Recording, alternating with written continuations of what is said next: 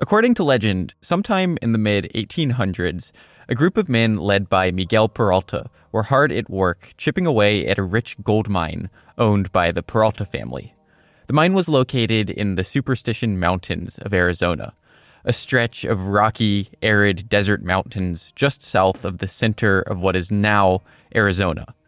These mountains, as we will find out, are pretty appropriately named, but we'll get to that.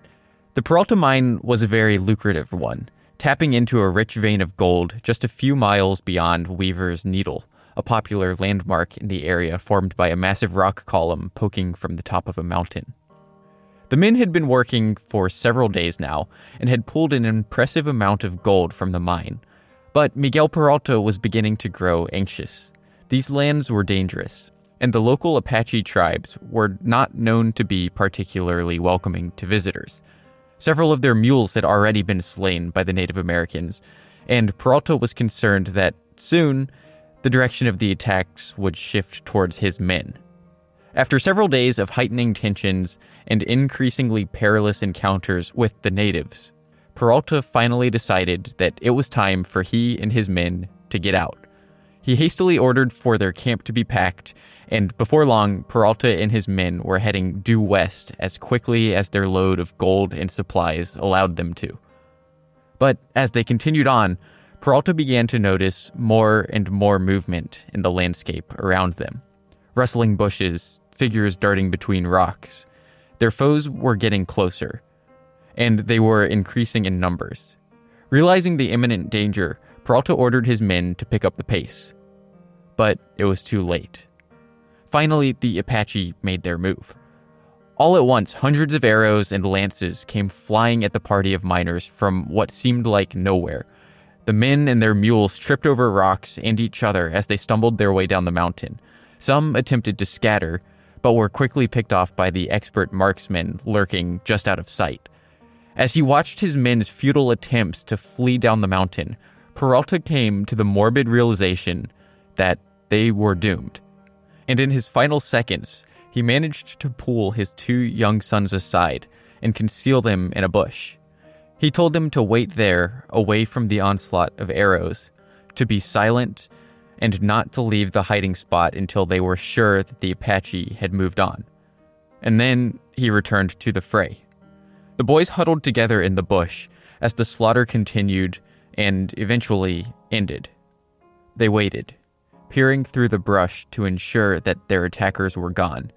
And finally, when the coast was clear, they crept out and escaped, leaving behind them their dead father, all of his men, and the gold that they had died for. The boys ran, leaving the scene of the terrible slaughter as quickly as their legs would carry them. But little did they know that they would never truly be able to escape from the horrible massacre, that eventually it would be immortalized as legend, and the world would soon set out on an impassioned mission to find the mine that the boys wanted nothing but to forget.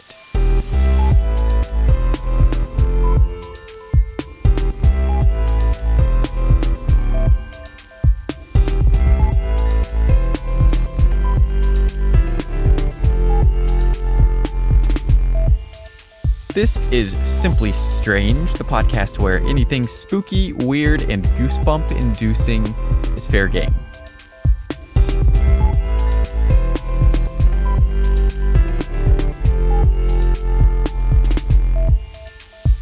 Hello there, everyone. I am PJ, and you are listening to Simply Strange. Welcome, and I'm glad you stopped by. So this story is a little bit different than the types of stories that I would normally cover. It's not really that spooky. There's no ghosts or vampires or cannibals or anything like that. But there is a pretty mysterious lost gold mine. And I think that that's pretty neat. I had a lot of fun with this episode. I think it's a really interesting story. And I hope that you enjoy it also. So without further ado, this is the story of the Lost Dutchman's gold mine.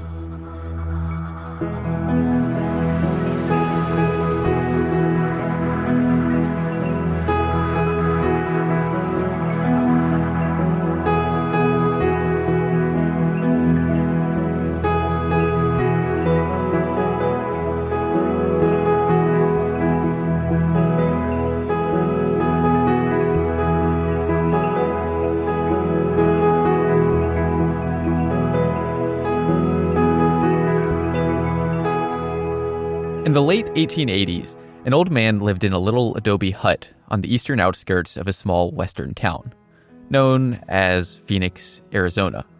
This man had a bit of an odd reputation there in Phoenix.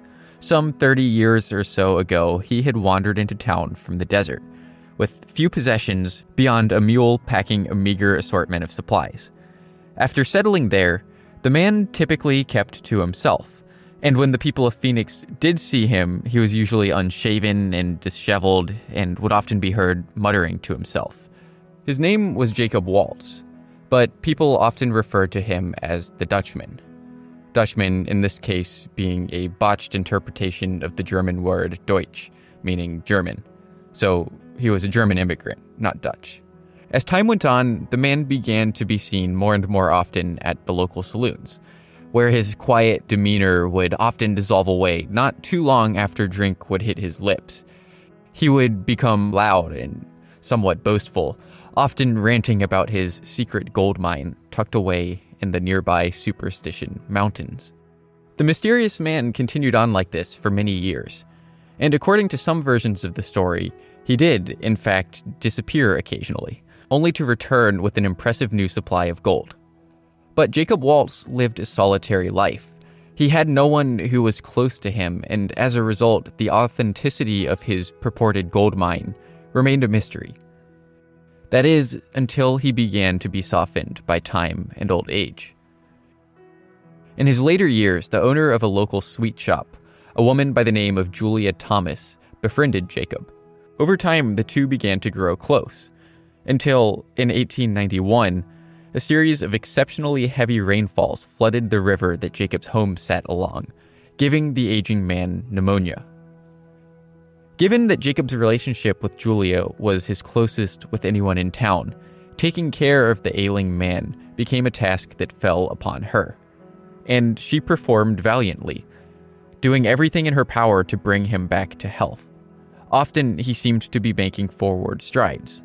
But as time went on, his sickness wore down on him until, in the autumn of 1891, it finally became clear that Jacob was not going to survive the sickness. And, on his deathbed, Jacob revealed something that he had never told anyone. A secret that he had been keeping for over 30 years. The location of his hidden gold mine. In his final moments, Jacob told Julia everything.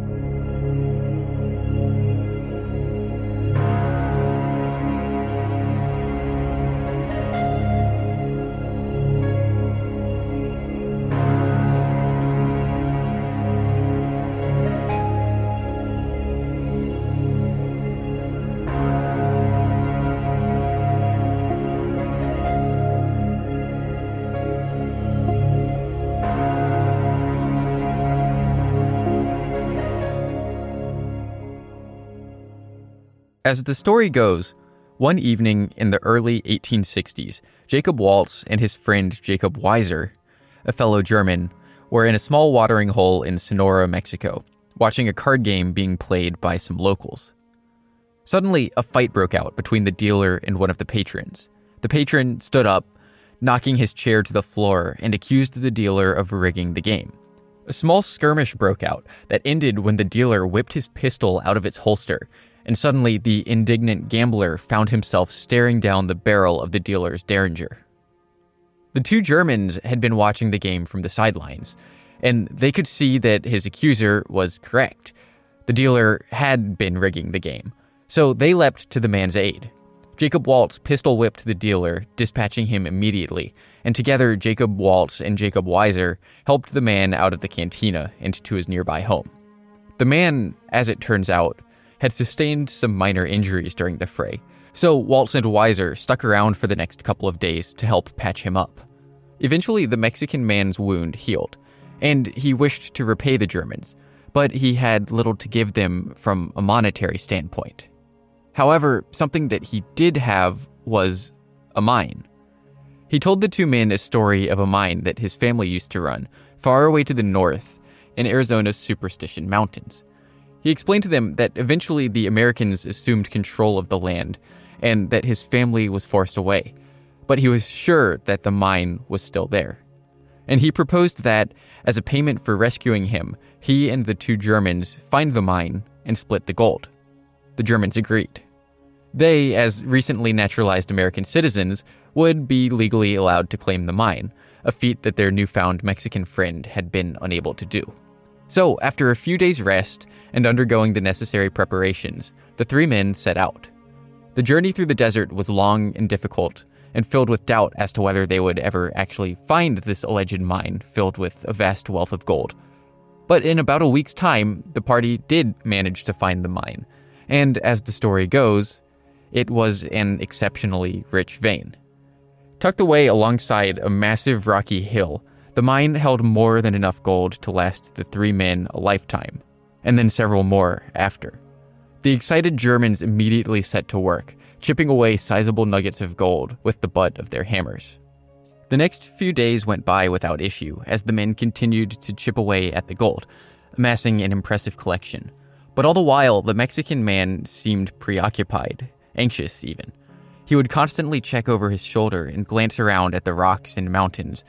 After a couple of days' work, he announced that he was satisfied with his share of the gold, and that the Germans could now have the mine as their own. But before he left, he did leave the two men with one final message. He told the Germans to be careful and to remain vigilant, that sometimes dangerous Indians passed through these lands, and he warned them that if they were spotted, it could mean their deaths. And then the man left. The days continued to come and go, and the two Germans continued their work. Yet the seemingly impossible mine still had vast amounts of gold ripe for the taking. Eventually their supplies began to dwindle, and it was determined that Waltz would take a mule and go to the nearest settlement to replenish their supplies. So he did, but what neither man knew was that their unimaginably good fortunes were about to be turned upside down. Waltz was met with a number of delays on his journey, and had difficulty finding the necessary supplies. It took him several days to return to their camp, and when he did, he was greeted with a sight of pure horror. All of their animals were gone, and the camp had been ransacked. Supplies, cookware, and bedding were scattered all across the sand, and in the middle of it all, lying motionless atop their burnt-out campfire, was his companion, Jacob Weiser. Immediately assuming that they had been paid a visit by the Indians that their Mexican companion had warned them about, Jacob Waltz panicked. He wasted no time in grabbing a few sacks of gold, and then he rode back out of the desert as fast as his mule could carry him. What neither man could possibly have known as they were setting out in search of this hidden gold mine was that they were writing their own legend, one that would long outlive them. A mysterious tale that would incite superstition and mystery for years to come, and ultimately become a catalyst for dozens of tragedies.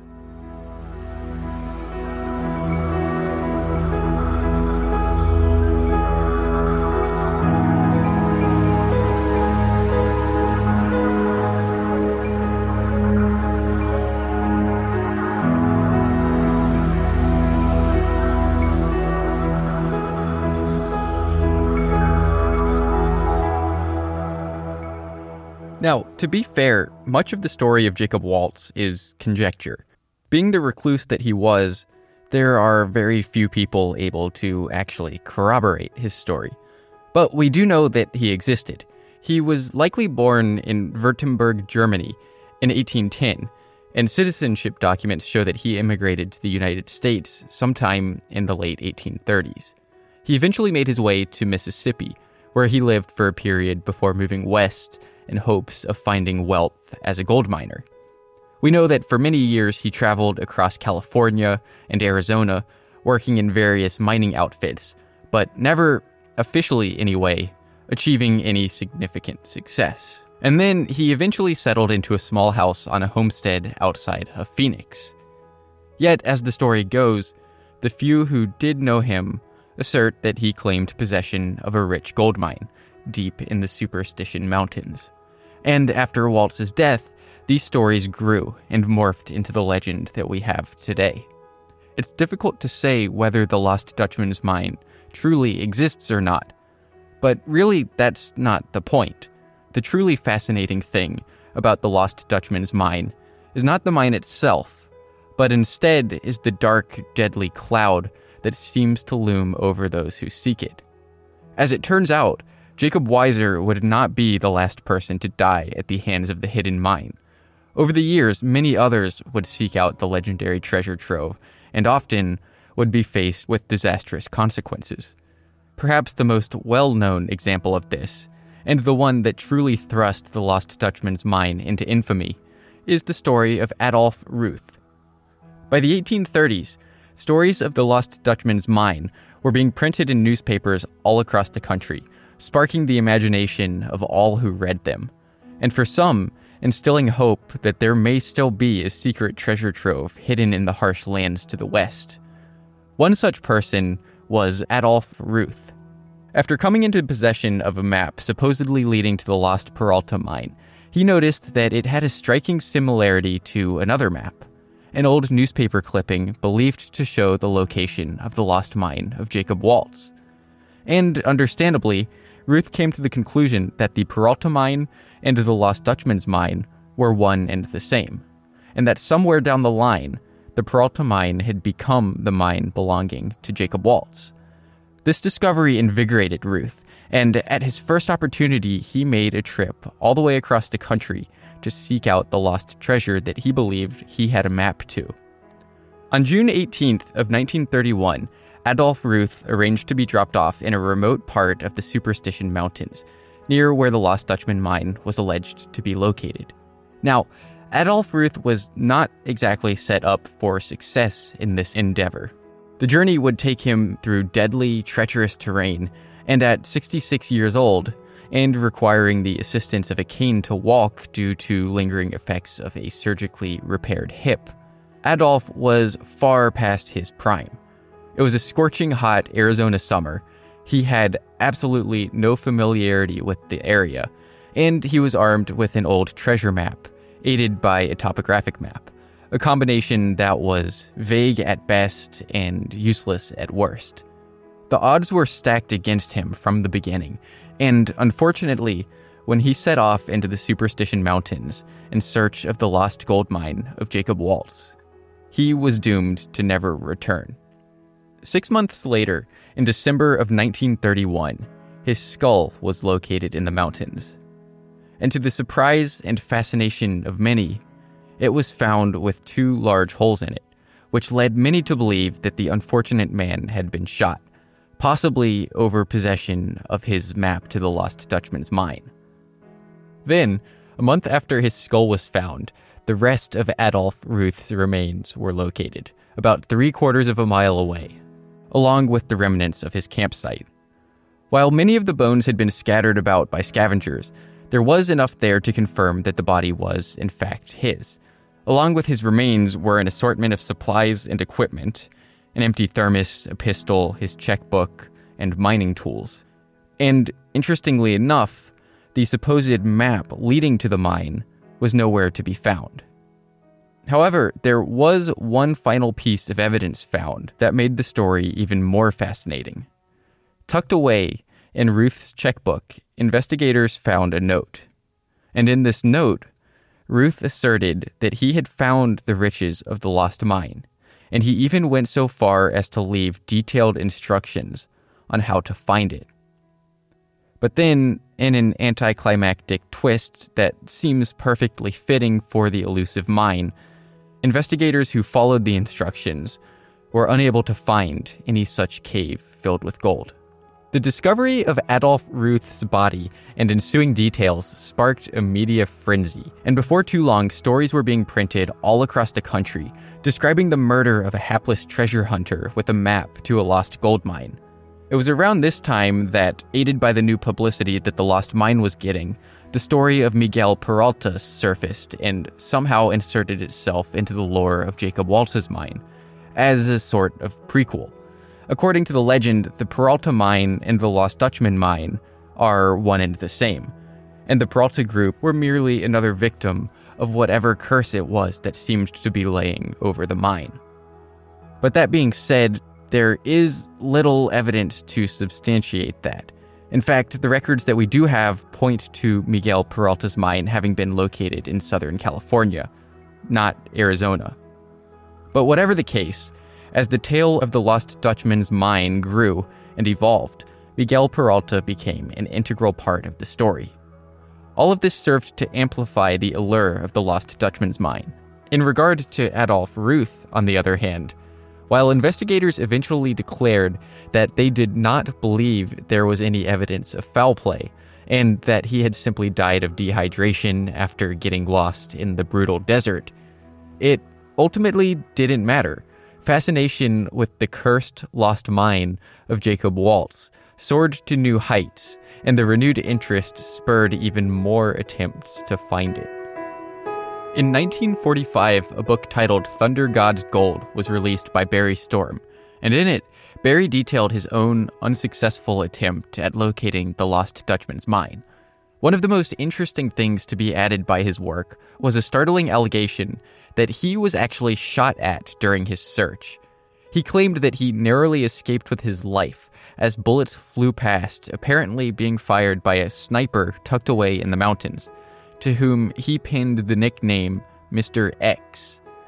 This development is of particular interest if you couple it with the circumstances of Adolph Ruth's death and the bullet-like holes that were found in his skull. Barry Storm made the obvious connection here and alleged that his Mr. X was the culprit behind what he claimed was the murder of Adolph Ruth.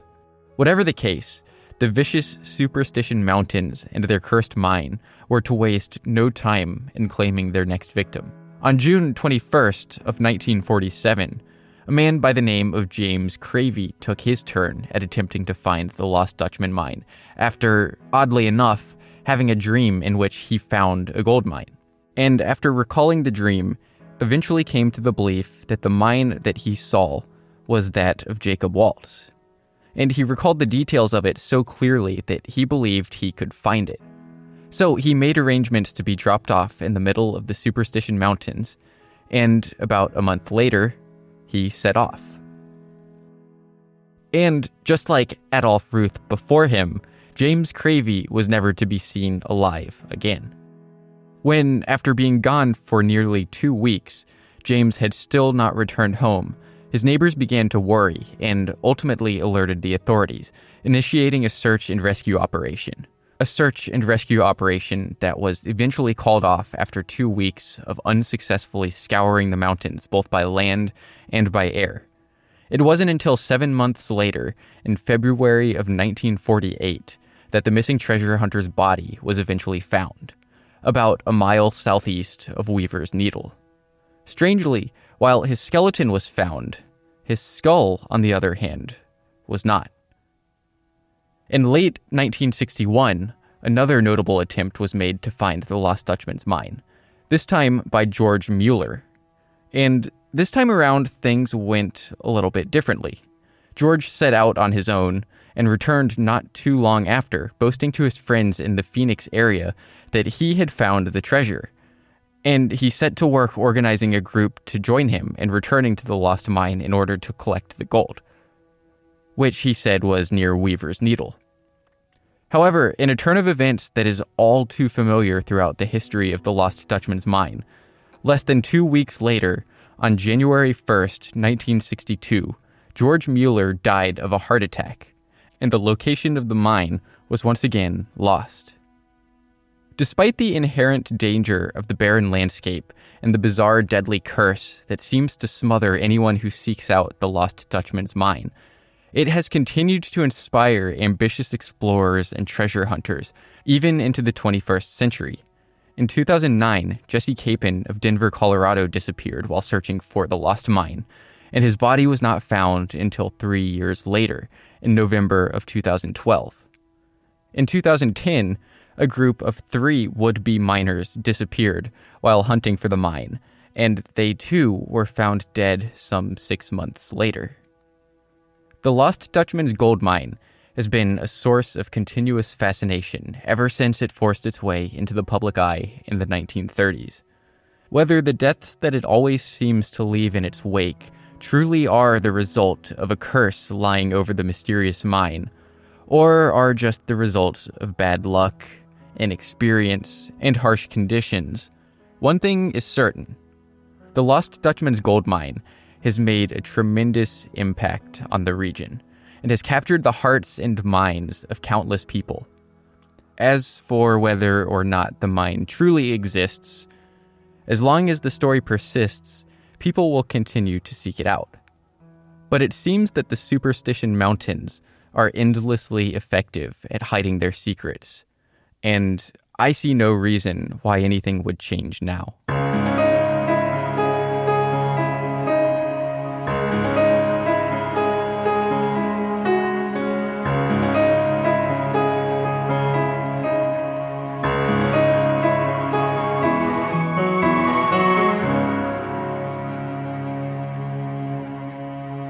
And that is a wrap, everyone. I hope you all enjoyed this week's episode. As always, you can follow the show on social media for updates on what's going on. Facebook, Instagram, Twitter, all that good stuff. Just search Simply Strange and you'll find it. If you enjoy this show, please help spread the word. Maybe tell a friend or six about it to help get some more ears pointed in this direction. I would really appreciate it. And if you really, really enjoy the show, you can also help by supporting it on Patreon. Even $1 per month goes a really long way to helping me pay for the hosting and the website and everything that goes into helping to keep the lights on over here. And there's also some neat rewards on there too, if you're into that kind of thing. If anyone would like to do any further reading on this story, I would definitely recommend the book Tales of the Superstitions by Robert Blair. That was one of the main sources that I used for this episode, and it's a really great read. A lot of books that I read as sources for this show are kind of a test of willpower to push through. And this one I really enjoyed, though, so check that out if you're interested. And finally, Simply Strange will be back in 2 weeks with another spooky episode for you. And until then, here's another outstanding podcast for you to binge, Murder and Such. My name is Hunter. And I'm Haley, and we're your hosts of Murder and Such, a podcast about true crime, serial killers, and other dark subject matter.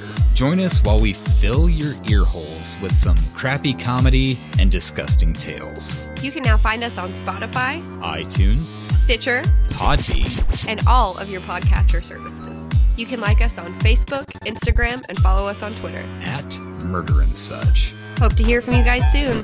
Bye. Bye.